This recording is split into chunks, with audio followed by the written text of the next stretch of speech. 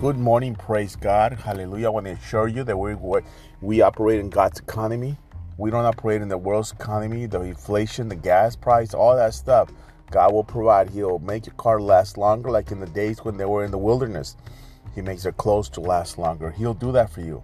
You just put Him first. You give God. It's not the time to hoard, not the time to be a hoarder. It's a time to give to God and to give to help people out. Amen. You have an awesome day. God bless you. Revelation 4:11 is the verse for today. Now watch what it says. You are worthy. Now we're talking to God here. Oh Lord our God, to receive glory, honor, and power. Are you giving Him glory and honor? For you created all things, and they exist because you created what pleased you. What you pleased. He created us because it pleased Him to make us. Amen. Think about that.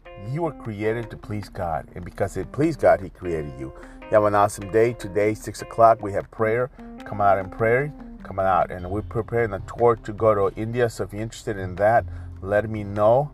I need a partner to go with me to India. Probably got like 10 cities or so in India. I'm going to do a tour of the whole India, bottom of the India. God bless you. Have a great day, and I'll be praying for you.